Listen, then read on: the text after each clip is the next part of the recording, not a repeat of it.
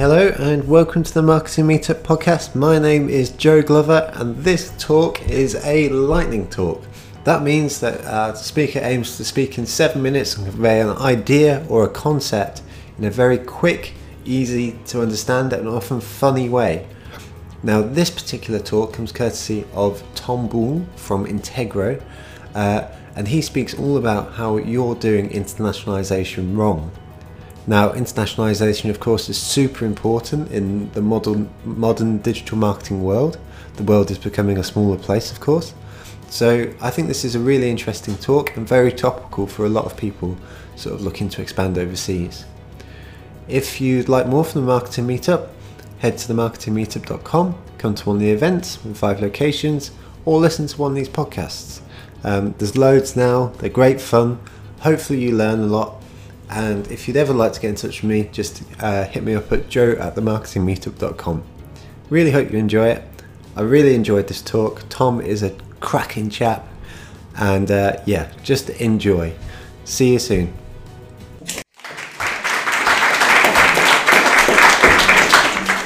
So, hi everyone, I am Tom, and I have 7 minutes, so let's do this. Right, that's Integro. It's my company, I made it 11 years ago now, primarily because I was working for a number of companies who were all trying to grow outside of the UK into Europe and all doing a pretty rubbish job of it.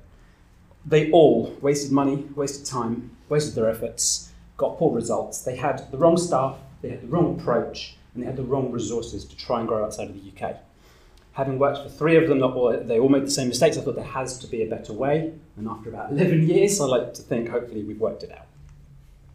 So, the big message, bold statement, international launches usually go wrong or under-deliver.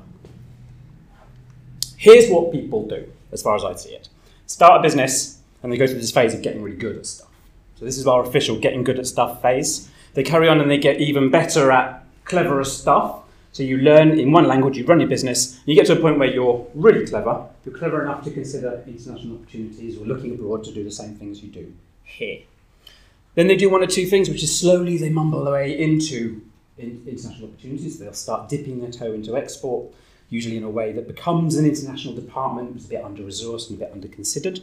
Or they do what most people do, they get everything there, website, brochures, catalogues, white papers, marketing, their email marketing together, give it all to some lucky translator and they go, hey Mr. Translator, translate all of this for me and give me back my Germany-ready business, please, and that'll be great. And it's a really silly thing to do and it doesn't work for loads and loads of different reasons, but the big 2, you give them to someone really, really busy, who's got lots and lots of stuff to do all of a sudden, and they bring the wrong focus to it, and you get texts that don't perform. They're not wrong, but they don't necessarily perform. The other problem is that you're not starting at the start. So you're not doing things in the right order, you're translating a load of stuff you don't need, and you're wasting a whole load of time, money, and effort. I will explain, I promise. Here's how people start a business, on the whole, with something like one of these lovely things. They are an idea, and they're really, really simple. They're expressed in a few words. They tell you what you're going to do, who you're going to do it for, and how you're going to do it, or what's going to be slightly special. Nice and basic. Let's call that the USP. That lives at the heart of your business. Okay. Then you move on to something like this. So that's the one I've chosen to carry on with. Interesting storybooks for bilingual children. It grows into a slightly longer bit of text. It might grow into some keywords. We're not getting over the top here, but there's a few key things that a business needs early days. And we call these key assets, okay?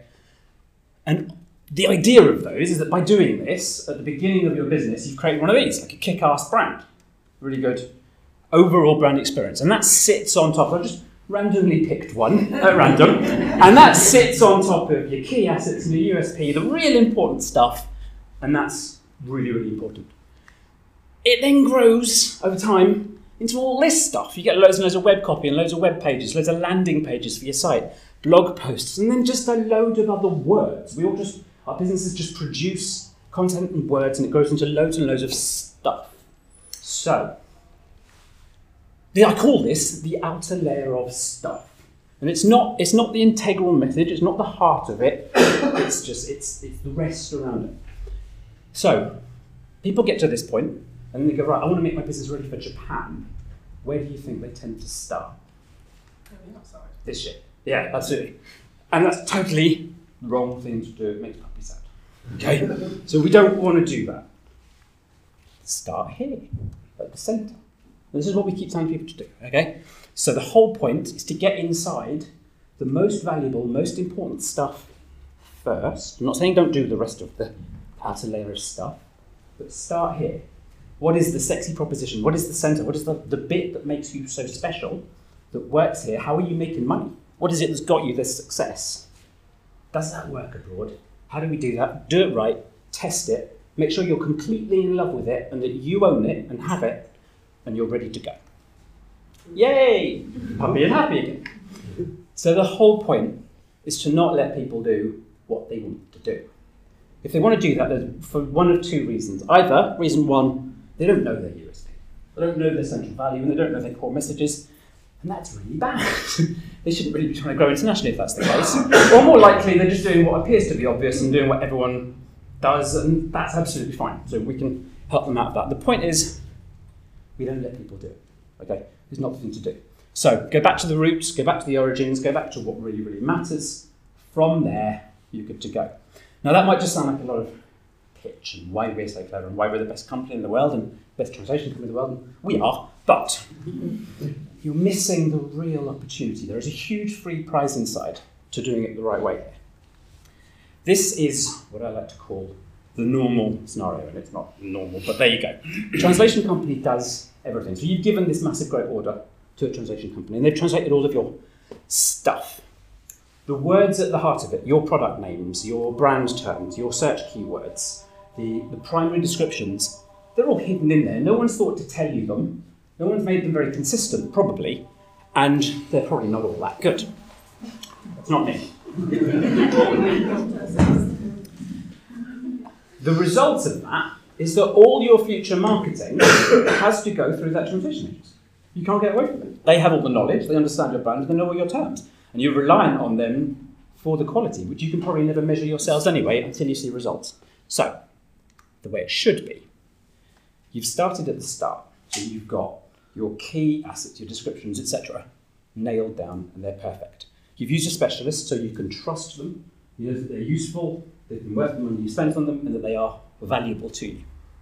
You own all of those assets. They've been given to you in a way that makes sense.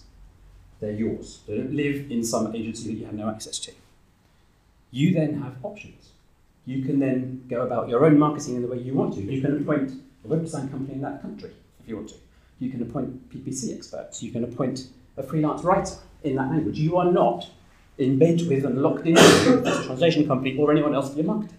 You're in charge and you have options because you know the translated content and the foreign language content that's at the heart of your marketing messages.